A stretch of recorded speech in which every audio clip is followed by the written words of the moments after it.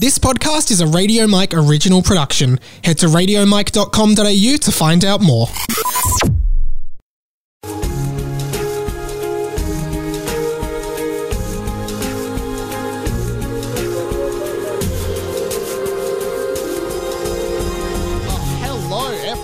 Welcome to a very special bonus edition of Harry Potter and the Boys, my fanfiction Harry Potter podcast. Today we are not talking about my fanfiction Harry Potter novel. We are in fact talking about Harry Potter and the Cursed Child, specifically the on-stage version of Harry Potter and the Cursed Child, the 8th story in the Harry Potter in the Harry Potter franchise that takes place years after the Deathly Hallows, similar to my fanfiction actually, but this one goes in a very different direction to my fanfiction that I wrote when I was in year 7. Today I wanted to do essentially a comprehensive review on my thoughts on everything The Cursed Child, from how it works as an on-stage play and from a performance angle in terms of the actors and everything involved with this as a production. But, and I think what more people would maybe be interested in from hearing from me, the actual story of The Cursed Child and what I think about it and how I think it works. So all of that and more coming in this episode of Harry Potter and the Boys. So please keep tuned. I have tried to organize my thoughts and organize it into kind of sections. This may be a 2-part thing, depending how long I go. I really do not know how long I'm going to take talking about all my thoughts. So I do have my laptop in front of me, which I am going to be referring to, but I have a lot of thoughts, and I want to start by saying this will be a spoiler review. Like, I will be spoiling all the key narrative points of this book. Like, I will not be holding back. I will not be shielding stuff from being spoiled. So if you do not want to be spoiled, like, maybe read the book or see the play before you listen to this.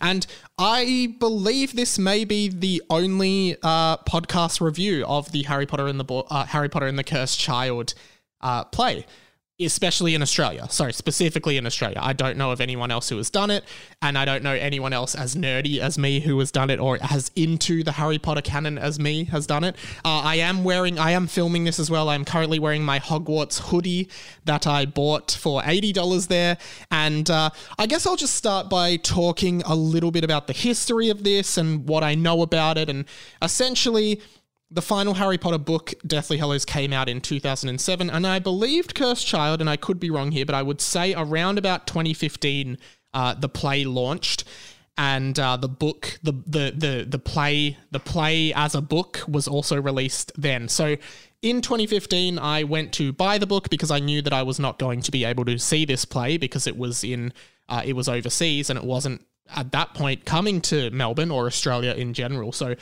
as a Harry Potter fan, I really wanted to read it and see what happened next in the Harry Potter story, in the Harry Potter canon. And, I think like a lot of people, I was pretty disappointed with this story. I was pretty taken aback with the brazenness of some of the narrative decisions in this story.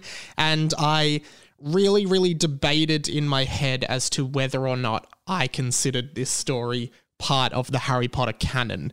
I know that J.K. Rowling, who wrote this alongside John Tiffany and Jack Thorne, I know she considers it canon and has urged fans of the Harry Potter franchise to consider this canonical to the Harry Potter universe, but a lot of fans, hardcore fans of Harry Potter, have made a conscious decision to not consider this story canon for a number of reasons, which I will get into later.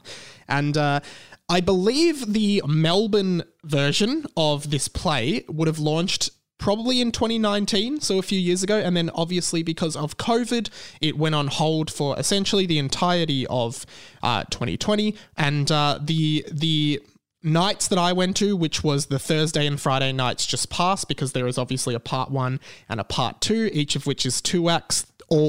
So in total, there are 4 acts. Every act is around about an hour long, and there's a brief interlude in between.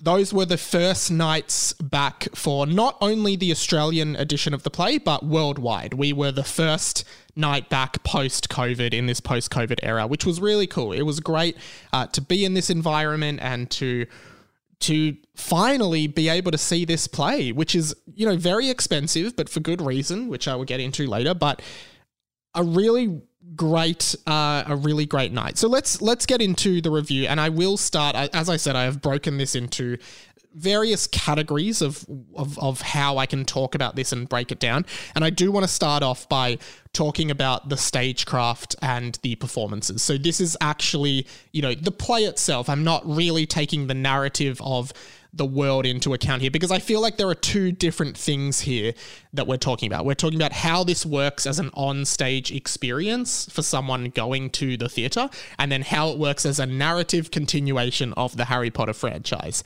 as a canonical or non-canonical entry into the world of Harry Potter. So first things first, I want to start by saying, and I'm sure a lot of people have heard this, and I feel like it has become almost a joke in talking about this play, that people say the story's shit, but you have to see it on stage. You have to see this play. Lots of people saying that. Story shit, it's an amazing play. And that is exactly how I would describe this. Like, this as a theatre experience is an experience I will never forget. Like, this was just an incredible achievement in what performance on stage can be. And I really like musical theatre. I've been to a lot of musicals. You know, I've seen Wicked. I thought that was incredible. I've seen The Lion King, Book of Mormon. Like, I remember the first time I ever went to a musical on stage. It was not long ago. It was like 2014. I would have been 20 years old when I saw it. You know, I never really went to the theatre growing up. Parents weren't really into it. Never really went to it. The first show I saw was Wicked, and it blew my mind because I just had never experienced all of this incredible stuff in a stage setting before. I'd never had that experience in my life, and I just thought, I was astounded by how amazing Wicked was in terms of, you know, if you've seen it, flying across the stage and bringing a narrative to life on stage, and the incredible acting and everything like that. So I'm a huge fan of this kind of thing. Of course, Harry Potter and the Cursed Child is not a musical. It is just a play, so keep that in mind. But in terms of, what they have achieved here, and, you know, I know that the Harry Potter Wizarding World franchise is $1 billion franchise. Like, and if you have that much money, of course, the product you produce is going to be incredible. But I just was amazed at what I saw and how, and this is going to sound lame, but it really did feel like magic a lot of the time. This on stage was absolute magic. And I guess later in this podcast, when I'm going to be probably very critical of the story that is presented in this play, I do want to say that by chance, if anyone who is an actor or an actress in this play or is involved in the production of this play, none of the criticism of the narrative of this story is directed to any of those people, because every single person involved in this play does an incredible job. Everyone absolutely gave it 100%, gave it their all, and the acting was incredible.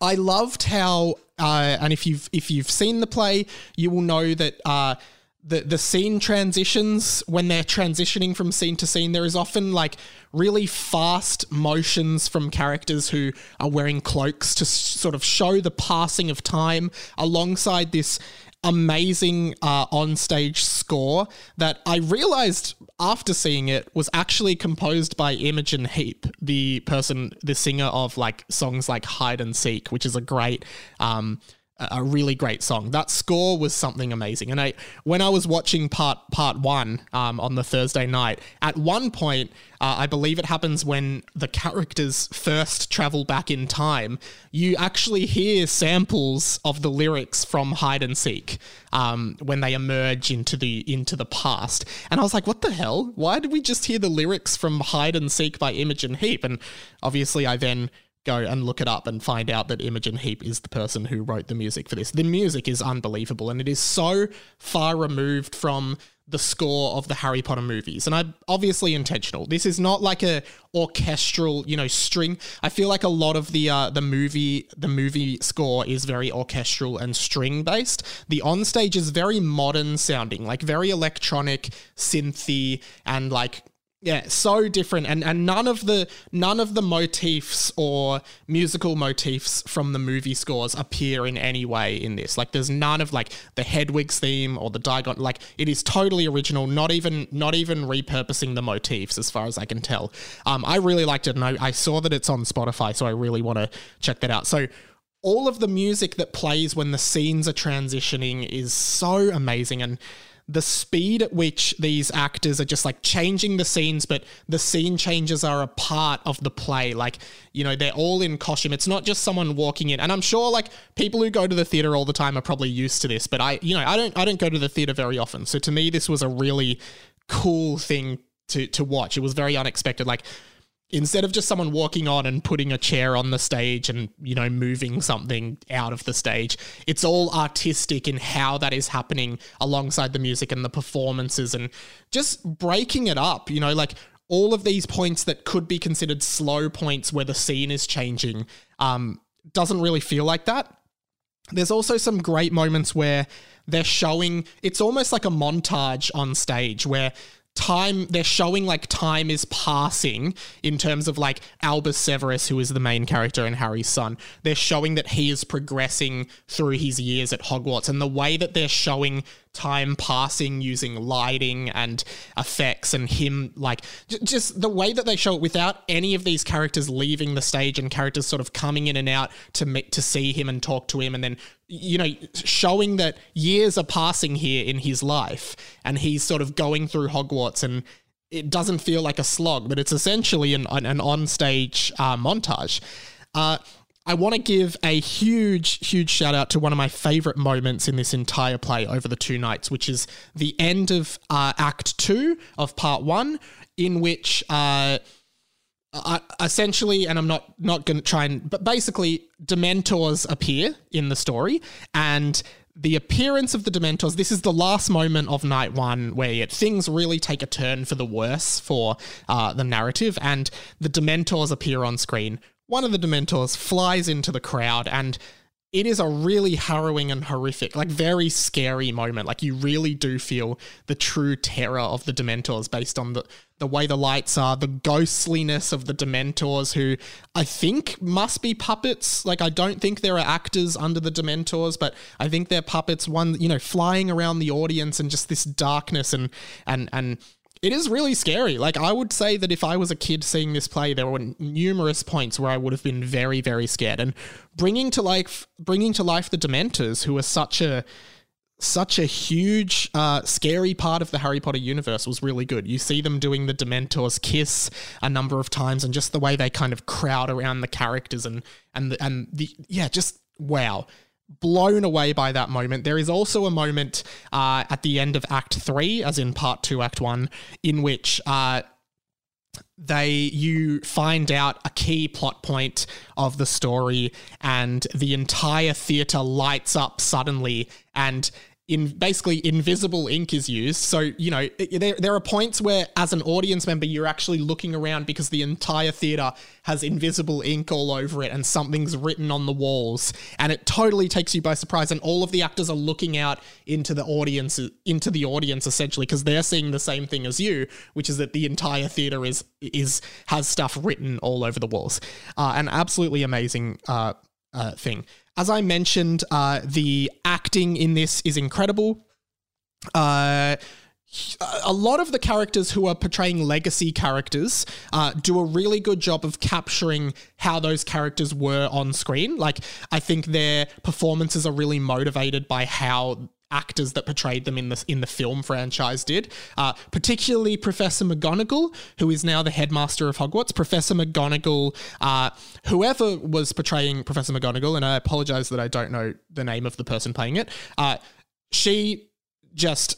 It was like Maggie Smith was on stage. Like, the accent, the inflections, the characterization, and how her mannerisms, it was like watching the film Professor McGonagall. Absolutely nailed it. Incredibly immersive, because, like, you know, I guess you want to feel like these are the same characters you've seen on screen or read in the books.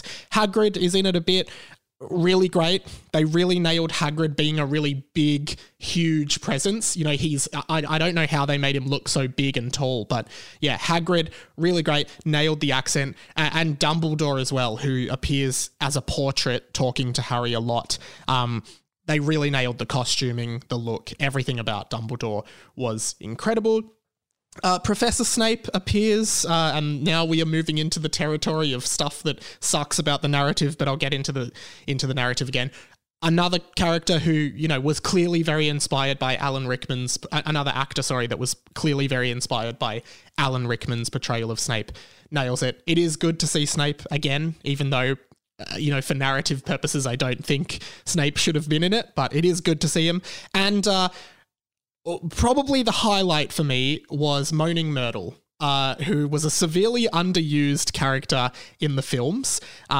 She does appear in Chamber of Secrets and the Goblet of Fire film, but she also was in particularly the Half-Blood Prince book. She was a very prominent character, and she had a relationship with Draco in that. You don't see that in the movie. It's really great in the book, but I loved seeing Moaning Myrtle. The actor portraying Moaning Myrtle did an incredible job capturing like essentially all of the mannerisms of Myrtle in the films.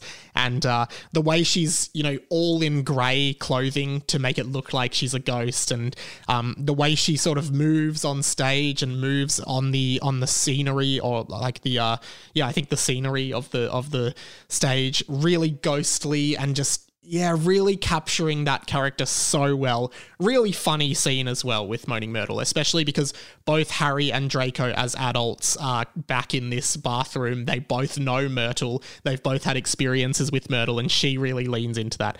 I absolutely love that. Ron, I found Ron, the actor for Ron was great. I did have a little bit of an issue with how Ron is portrayed in the play. He's definitely like the comic relief character, which I guess he kind of was out of the main trio in the films, but he comes across in this as quite dopey, and I never really thought that Ron was necessarily dopey. Like, he was definitely lazy, and he wasn't like, I think the thing with Ron is like, as a character, he doesn't like, because he's from a magical family, magic is just like the thing for him, whereas like someone like Hermione, who magic is new to, she just wants to know everything about magic, but Ron's just like, yeah, magic, school, whatever, this is so normal for me.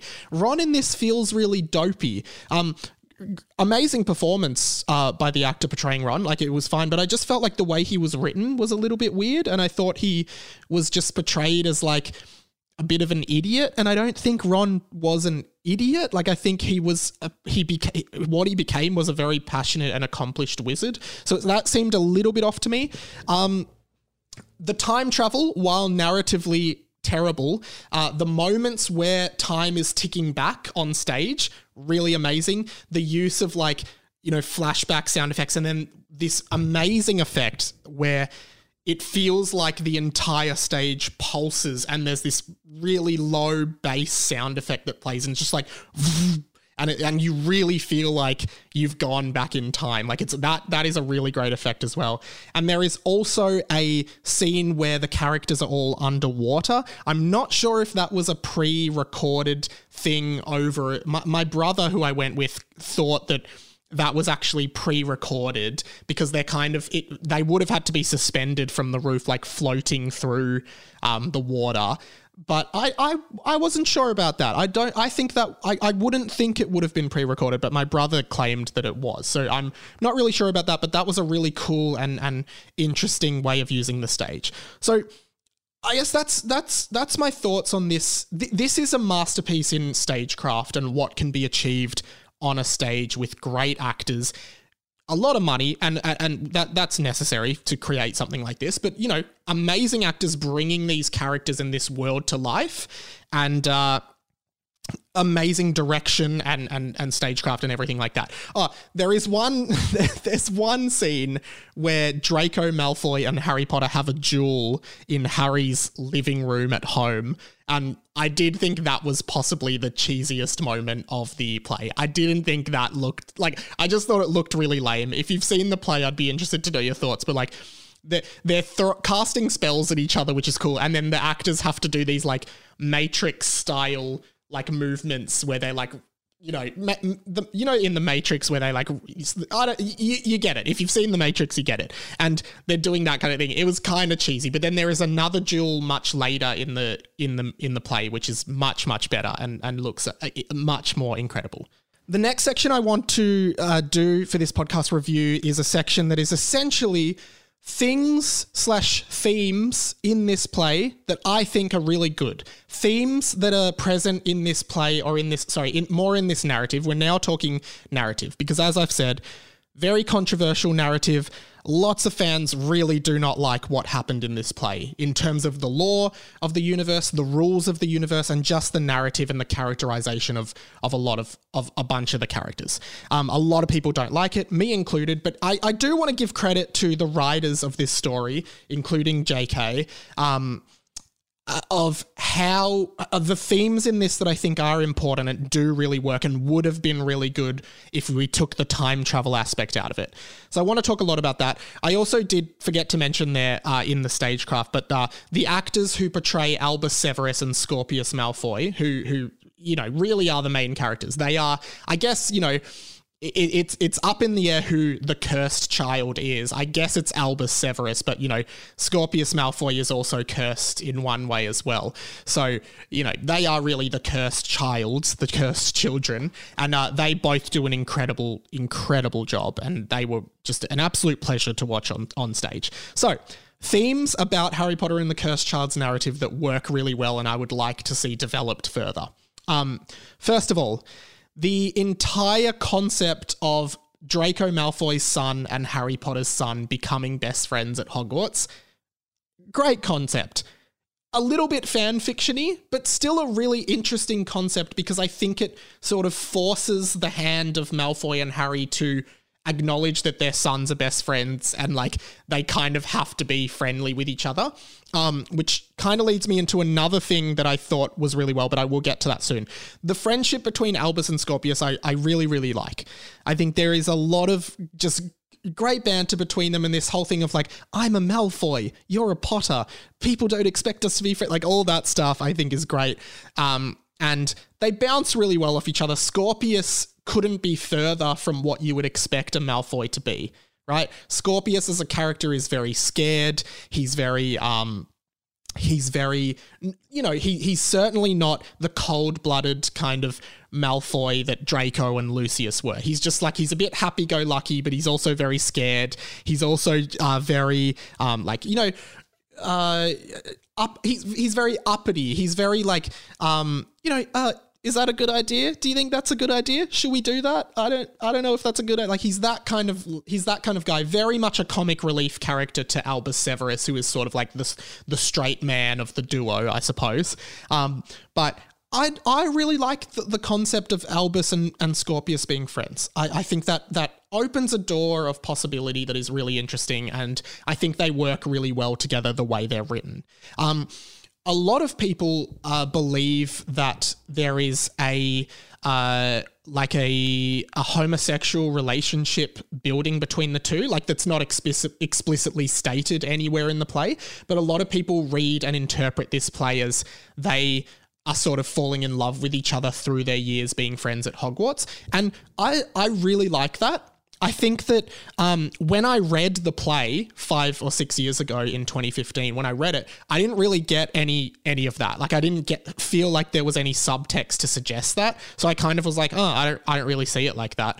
But seeing the play on stage, it really leans into that idea of them kind of being friends, but there's more than friendship here. It's almost like a love thing. It's they love each other and they don't want to be apart. And there are a few lines that kind of can be read either way, depending on how you want to interpret it. But whether this is a decision by the actors to kind of lean into that shipping angle of Albus and Scorpius, I'm not sure, or whether it is intentional. I think you can read it however you want to read it, but seeing the play comparatively to reading the book of the play, I definitely felt that there was a much stronger connection than just friendship. But that being said, you can platonically love a friend, absolutely. So, but the way I was reading it was like particularly Scorpius to Albus, there was a little bit more than just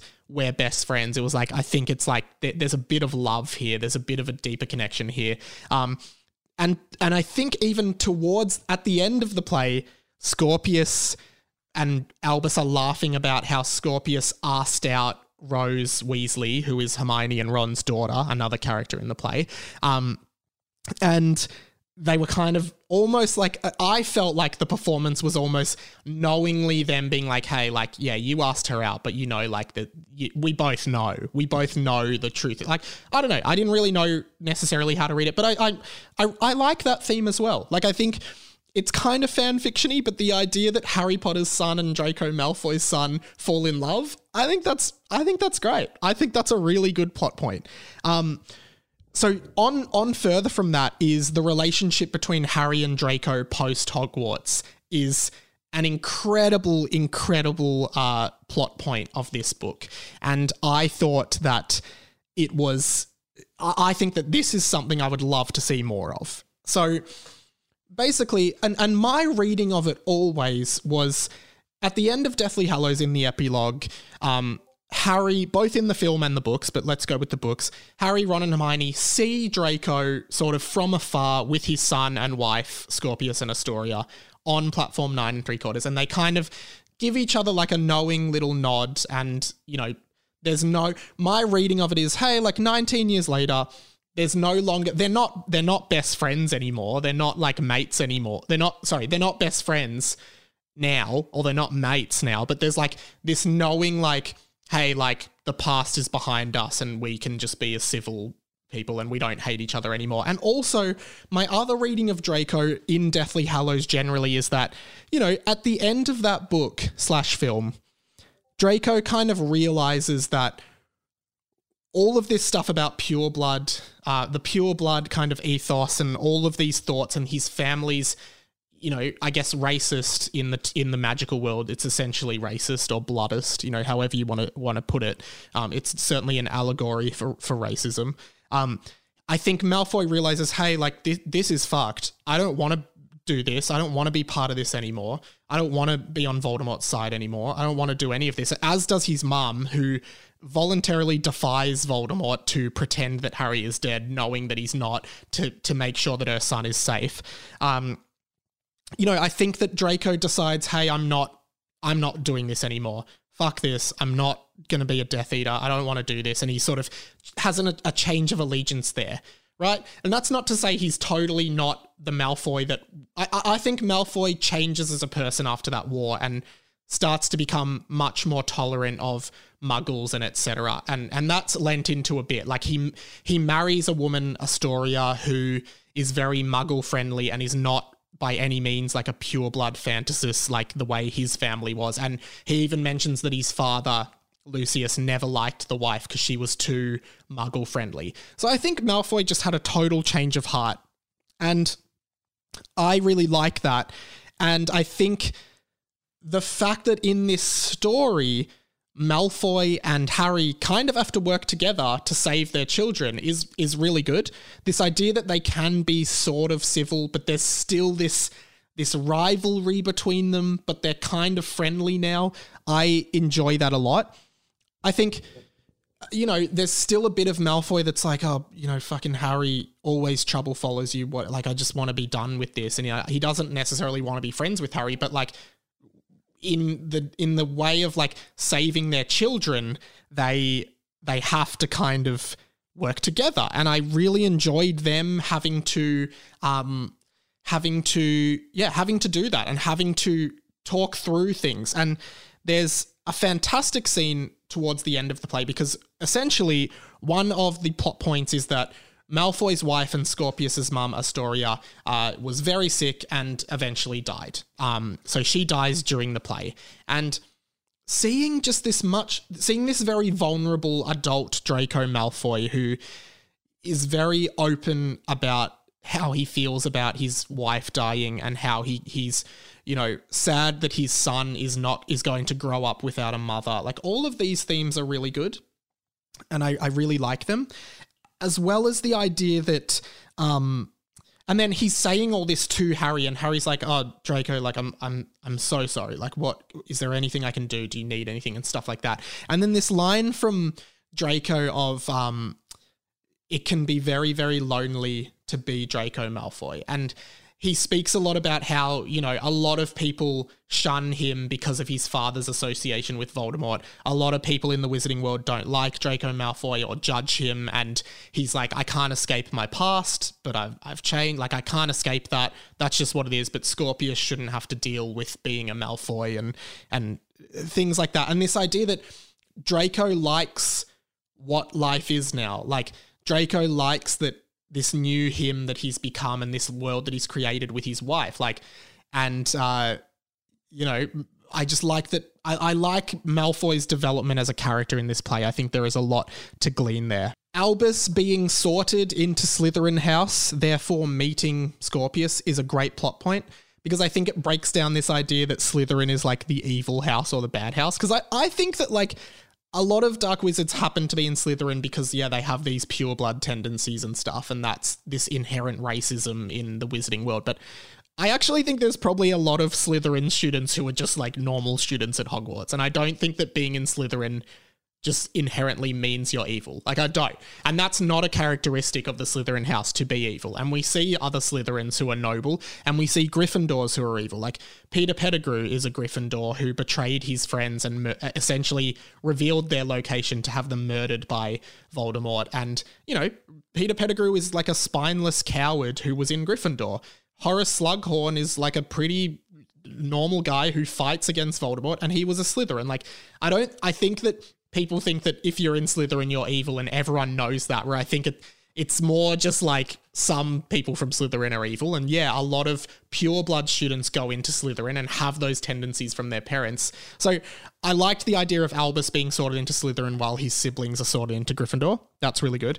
And another great theme that works very, very well in this play is this idea of Harry Potter having to deal with the trauma of his childhood and adolescence and teenage years, that really he never really got the chance to deal with because he was always fighting a war, essentially. Like, him clearly being traumatized by not only what happened to him as a child with the Dursleys, but also the death and destruction around him and the expectation around him, and him sort of being a celebrity in the wizarding world, and this idea that becomes a plot line in the story of coming to terms with all of the people that died for him, essentially, in the world. Well, you know, I would say they died for a greater cause, but a lot of people see it as, oh, they died to protect you or they died for you.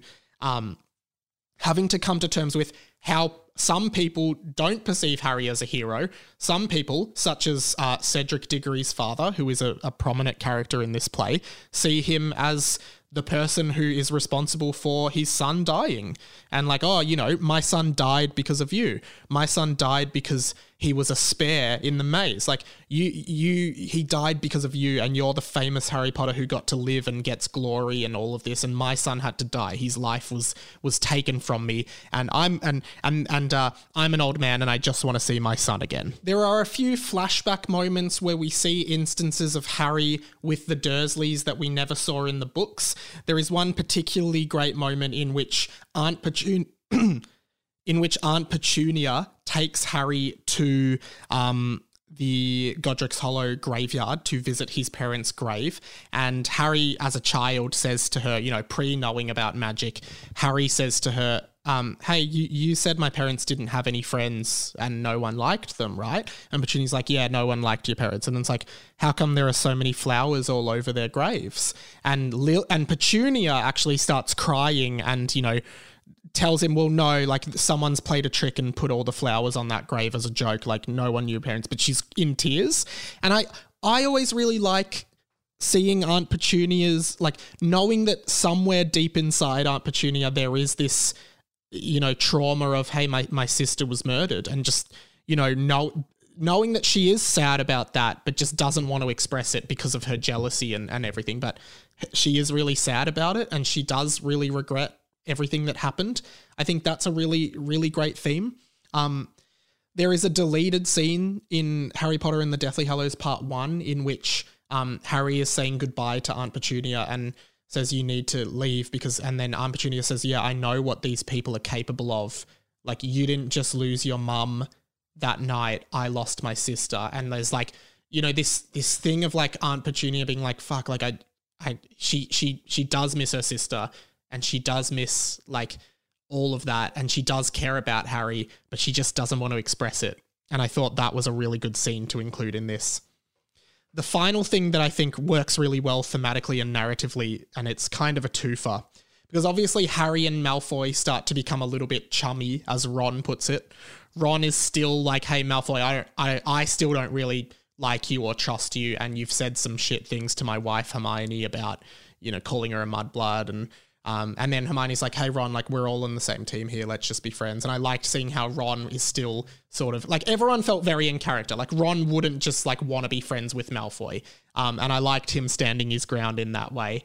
But here's a point that I think is great, which is due to a bunch of the time travel based plot, which again I think is a general negative, but there is one point at the very end of the play, spoilers, in which essentially all of the main cast is back in Godric's Hollow the night Harry's parents are being murdered by Voldemort, and Harry realizes that in order to make things right, he needs to essentially watch his parents be murdered by Voldemort and allow that to happen, allow them to be murdered and not intervene. And he has this great line, and this is one of my favorite parts. Despite all the time travel stuff, I still think this is a great theme and a great moment in which Harry says, he says something like, I'm about to watch my parents die and I can't do anything about it.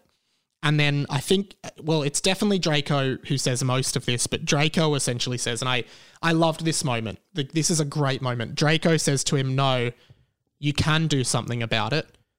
As in, he can go in there and stop Voldemort, right? He says, no, you can do something about it, but you're not going to. And that's heroic.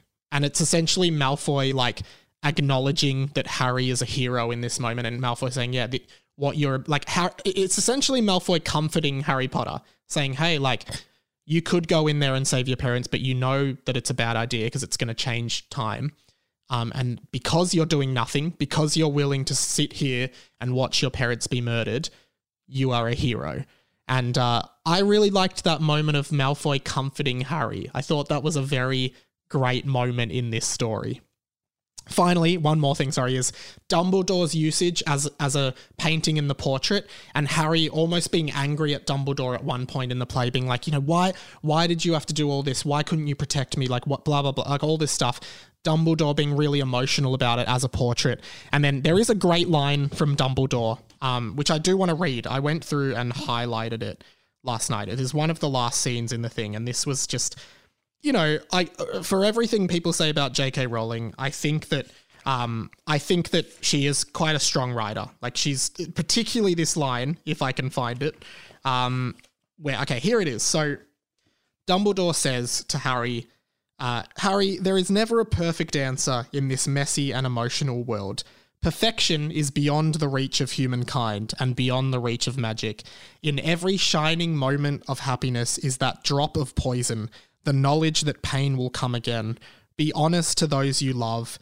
Show your pain, because to suffer is as human as to breathe. And I just thought this was a profound and poignant message of this play, which deals with, you know, trauma and dealing with traumas of the past and dealing with imperfections, and, you know, Dumbledore as the character that he is really kind of putting it into perspective for Harry.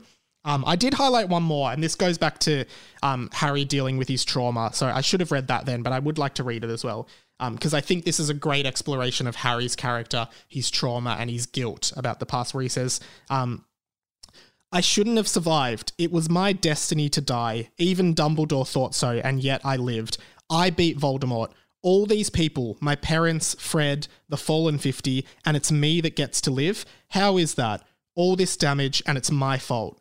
The boy who lived. How many people have to die for the boy who lived? And I think that's another great moment of Harry in this play. So those are the themes that I really like in this play. Those are the things that I think work really well. And there is a lot to like about this play. And I think seeing it on stage really reiterated that to me, because I think I've really soured on it over the years after reading the books once. I'm like, no, I never want to read that again. It's so shit. I never want to read it. But like seeing the play, I was like, no, there's a lot about this that actually does work. So here are the points that I think do not work, should not have happened, and their inclusion actually makes me frustrated about the fact that they were allowed to happen. And please don't think like that I'm angry about I guess I am kind of angry about these things, but the play is amazing and I think you should see it if you like Harry Potter. But there are some things that happen in this that just do not work at all. And well, there's two big things here. So I guess the first one I will talk about because it's the main plot point of this play, which is the usage of time travel. Essentially, if you've read the book, you know, but the plot of this is that Amos Diggory, Cedric Diggory's dad, wants to go back before he dies to save Cedric from being killed and bring him back and spend moments with his son. Albus Potter and Scorpius Malfoy overhear this and decide to do it for him using an illegal time turner that the Ministry of Magic has found. Because after the events of Prisoner of Azkaban, which is the other Harry Potter thing that uses time travel, more on that later, all the time turners were destroyed, but one has been found and seized by the Ministry. They steal it and they decide we're going to go back in time and save Cedric Diggory. Now, there are a number of reasons why this does not work. And there are a number of terrible things that happen as a result of this that just suck. So here is me venting as a huge nerd about why the time travel in this play is stupid, terrible, and just should not have happened. So we see time travel in Prisoner of Azkaban, as I said, which Hermione is required to use a time turner to Hermione and Harry are required to use a time turner from Dumbledore to save Sirius Black and Buckbeak, essentially. And what we learn about the rules of time travel, because time travel is very interesting conceptually, right?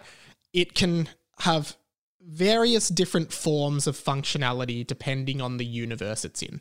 So using Prisoner of Azkaban as an example, what we realize about the established rules of time travel in the world of Harry Potter is that Harry and Hermione go back in time, and it's done really well in the film, right?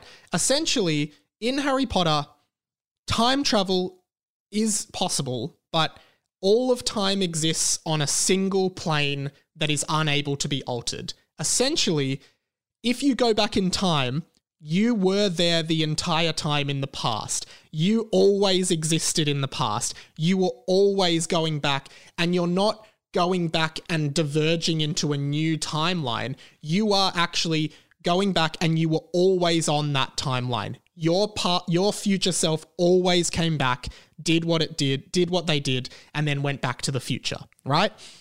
That is the way time travel works in that Harry Potter film. And that is a crucial part of the plot of that film/book, which is, particularly where Harry is being attacked by the Dementors and a mysterious Patronus in the shape of a stag comes to save him.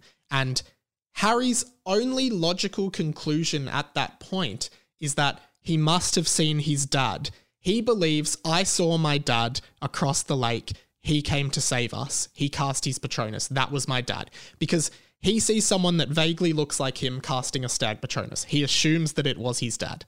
He then realizes, no, okay, it was always me. I was the one doing it from the future. And when I saw my dad, I was actually seeing me. And I knew that I could cast the Patronus to save myself because I had already seen myself do it, right? There was never a go back in time and create a new timeline in which this happened. It was always there. Harry mistook his dad for himself. He was always there in the timeline. Single timeline, unable to be altered. Now, let's talk about how time travel works in Cursed Child. If you've seen Back to the Future, which I'm sure most people have, the way that time travel works in Back to the Future, probably one of the most famous examples of time travel fiction in the modern zeitgeist, Back to the Future actually has a different type of time travel, which, as you know, basically it's like the butterfly effect. If you go back in time, and change something, then that one change has a ripple effect that can cause the entire future to change. Because you change one thing, every other thing in place changes, and a new timeline emerges where things change, right? That's how it works in Back to the Future, which is, that's why you see all these things. And like Futurama does a good parody episode. And, there's the thing of like Fry sleeps with his own grandmother and becomes his own grandfather, and just things like that. And in Cursed Child, the time travel functions the same way as it functions in Back to the Future, right? Like they go back in time. It's totally different from Prisoner of Azkaban. They change things and then they come back to the future and it's a new timeline where things are completely different. In theory, great, but that is not how time travel originally worked in Harry Potter, and it is impossible for those two types of time travel to coexist in the same fictional universe. It is actually impossible. It's not like me being angry about it, saying that it couldn't happen. It's just like, it is not possible for time travel to function both ways in the same universe, especially like using the same thing, which is a time turner. Like the time turner can't change. You can't change how the time turner works to suit a narrative. Like that is how time travel works in that existence. And it is impossible for this new type of time travel to exist. Like, again, not a theory. It is a fact that type of time travel could not exist in the same universe as the other style single plane time travel, right? It is not possible. And I think this is where a lot of people get very angry at this. It shouldn't work like that, and it can't work like that, right? And not only that, but I feel like this decision was made purely to allow legacy characters to appear in the alternate timelines that were dead. Like that's how Snape appears, because he's alive in this alternate timeline where Voldemort won the war. And also just like these alternate timelines are so bad. I think looking at it from like a feminist reading, for example, in one of the timelines, Hermione and Ron never got married because of a series of things. And in that timeline, in the real timeline, Hermione is Minister for Magic. But in the timeline where her and Ron don't get married, Hermione is a bitter and angry, essentially Snape-like Defense Against the Dark Arts teacher at Hogwarts, who is very angry and bitter and like never reached any success, which I just like really dumb choice to imply that without Ron, Hermione wouldn't have been successful. Like, I really like Hermione and Ron being married, but like, I don't think that if Hermione wasn't with Ron, suddenly she'd just be this bitter, angry Defense Against the Dark Arts teacher, because that's not in character for her at all. Like, and that she needed Ron to become the success she was, and without Ron, she's just like this lame, angry Defense Against it. I don't know, it just felt so bad. That seemed like a really, really strange decision for me. In one timeline where Voldemort wins the war, Cedric Diggory becomes a Death Eater because instead of saving him in the Triwizard Top tournament, they go back in time and humiliate him. And because of the humiliation, Cedric Diggory becomes a Death Eater, right?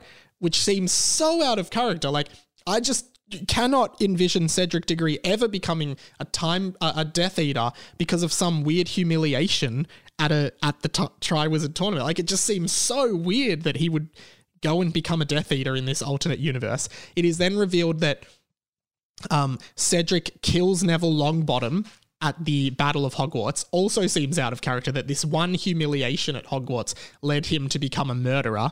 And then because Neville was killed, no one ever killed Nagini the Snake at the Battle of Hogwarts, and Voldemort ended up winning because Harry couldn't kill him because one of the Horcruxes was still alive.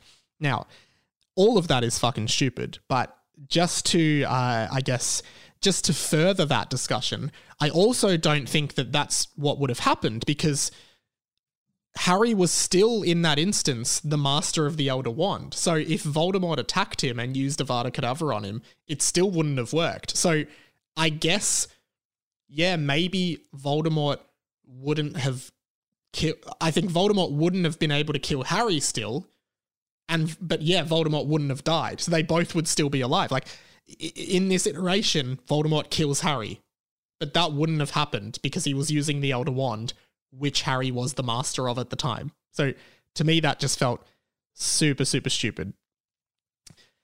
I am really, really anti this entire concept of how the time turner worked in this. I hate it. I think it is a very really brazen decision for J.K. Rowling because she must have known that this was totally anti how it worked. She must have known, but just did it anyway. She must have known people would get upset with it.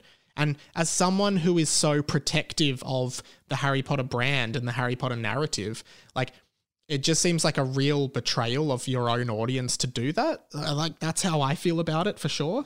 And maybe maybe I am reading too much into it, but I'm sure I know, like, I've seen the discussion on, Reddit and everywhere that this is like generally how people feel about the Cursed Child, that it is just the time travel aspect just ruins the laws of the universe that it exists in. Maybe only nerds think about this like me, but I cannot accept that. So there's one thing. All of the time travel stuff, really stupid. And that's the huge flaw. The huge thing that upsets me is this could have been so good. Like, all of these themes that I spent like half an hour talking about are really good. So here's the other thing that doesn't work for me. Another huge plot point that is revealed is that Voldemort had a daughter, Delphi, who is posing as Cedric Diggory's cousin, Delphi Diggory, when she is actually Voldemort's daughter. She wants to use the time turner to bring Voldemort back. She wants to complete the bidding of the Dark Lord and etc. Cool. I guess. Cool. But, and Delphi is a fun character. She's a great character, portrayed really well. However, few things that are wrong with this. The first thing that is wrong with it is that, and I think a lot of people I've spoken to have agreed with this, is that I do not think that Voldemort would have ever had a daughter or a child in general. And I'll unpack my thoughts on this a little bit. I think that Voldemort, as a character, his whole mission was to become immortal. That's why he literally split his soul by becoming a mass murderer and created the Horcruxes, right? If having a child and because, let's talk real world, a lot of us, we know we're not immortal. We all know we're going to die. So a lot of people are like, well, I'll pass on my genetics to a child, create a child, and that's me, that's me doing the only thing I can do to continue my family line, right? Voldemort, no, he literally wanted to become immortal and was willing to do whatever it took to become immortal. And the idea that Voldemort would have settled for, okay, I'll just have a child and pass my DNA along is just ridiculous. It was so out of character for him. It would be so out of character for him to do that, to have a child and be like, okay, this is the next big thing. Because not only was Voldemort so fixated on being immortal, but he was also an incredibly selfish, self-motivated, and self-important character. Voldemort really does not care for anybody else. He cares about himself and being immortal. And I just do not think he would ever have a daughter.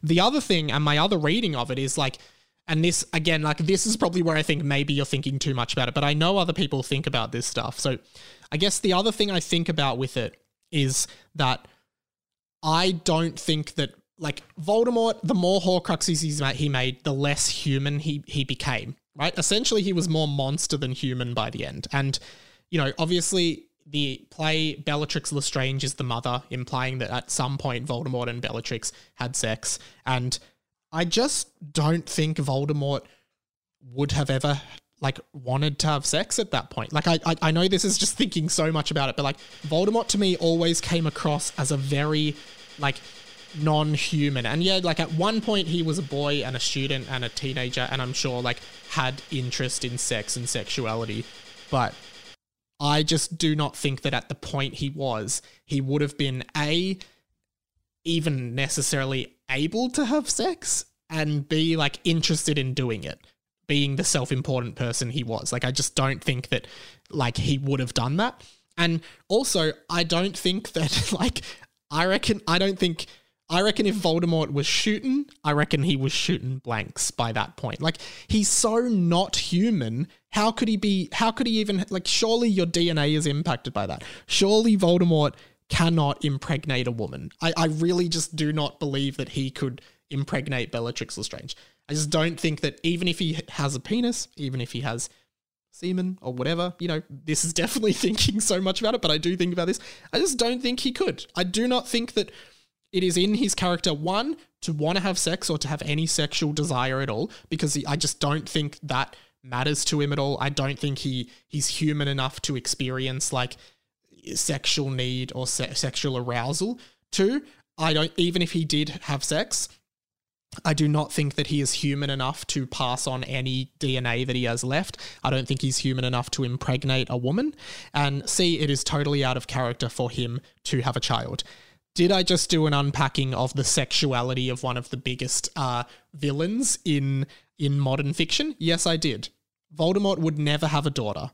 Voldemort would never have a child or be interested in having a child, be interested in passing on his legacy or his DNA to somebody else, because that is not his character. Voldemort is a self-aggrandizing person. Voldemort isn't like, say, I often use like a Star Wars analogy for Harry Potter because I think Star Wars is like something like Harry Potter where it's just a huge global phenomenon and a great story, right? Darth Vader is a human. He is not like Darth Vader. Yeah, he's got like this robotic helmet on, but he was always a human.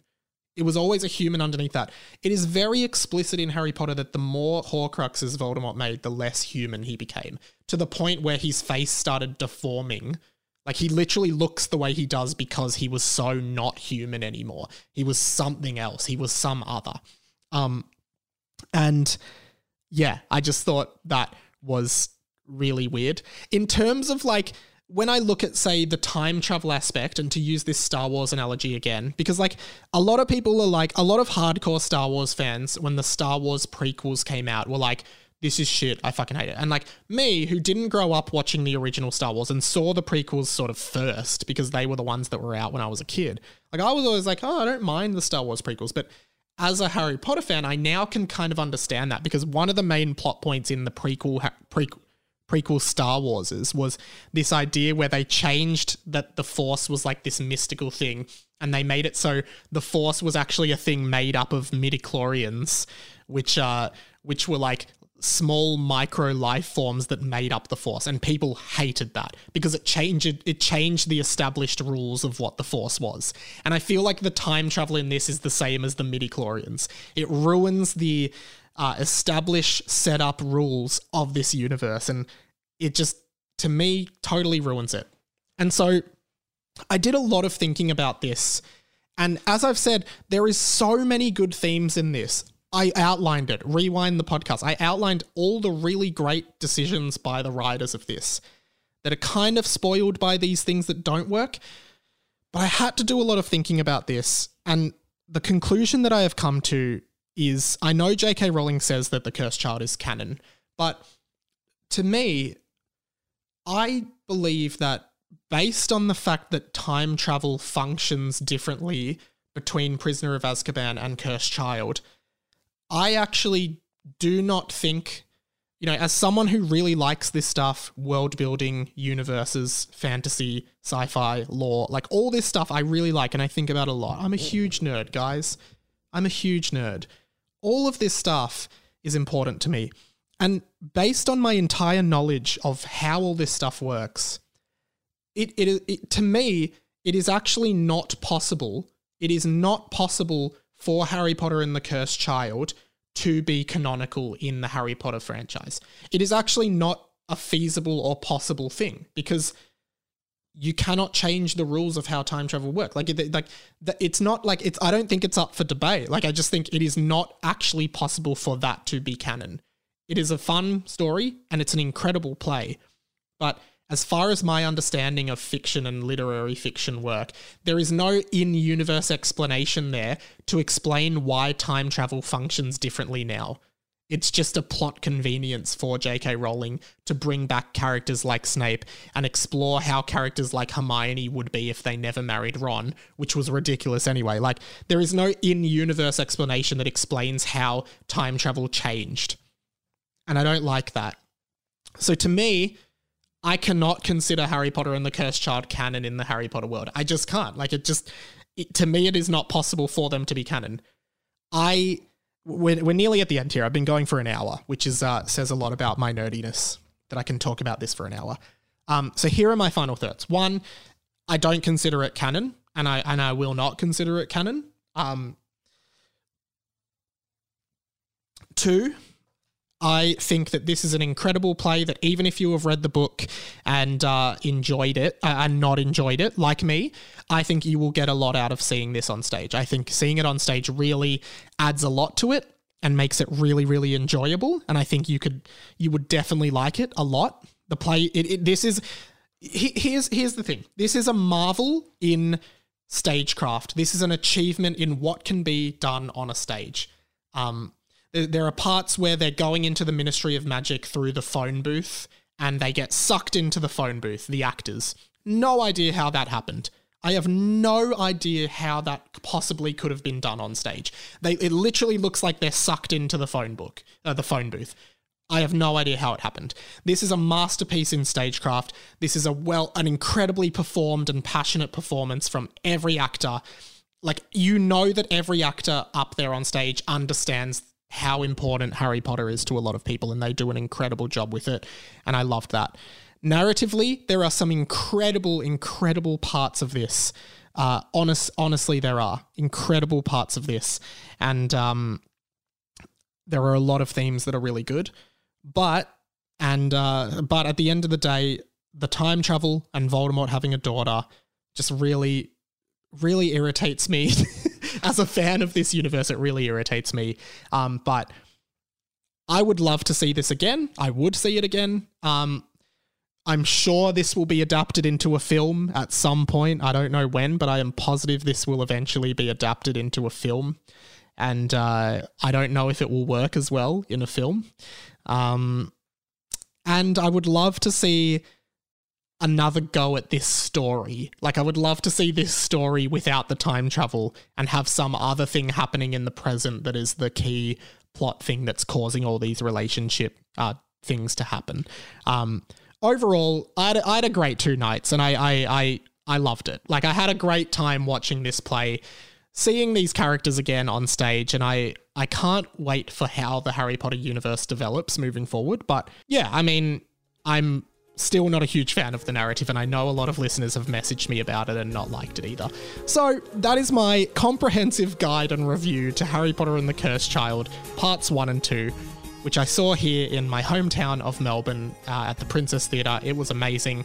I'm going to try and get in touch with some of the cast members and see if they want to do an interview on my Mike Talks series. But yeah, thank you so much for listening. If you made it to the end, please listen to, obviously, the Fanfiction podcast. I mean, I assume you already do, but if you haven't, check them out. And my other podcast, 20th Century Boy, I would love for you to check out as well. That comes out every Thursday. And the vodcast of this will go up on YouTube. So subscribe to my YouTube, Radio Mike. I am nearly at 1,000 subscribers, and I would love to have you on board there. Nearly daily content there. Thank you so much for listening and sticking with me.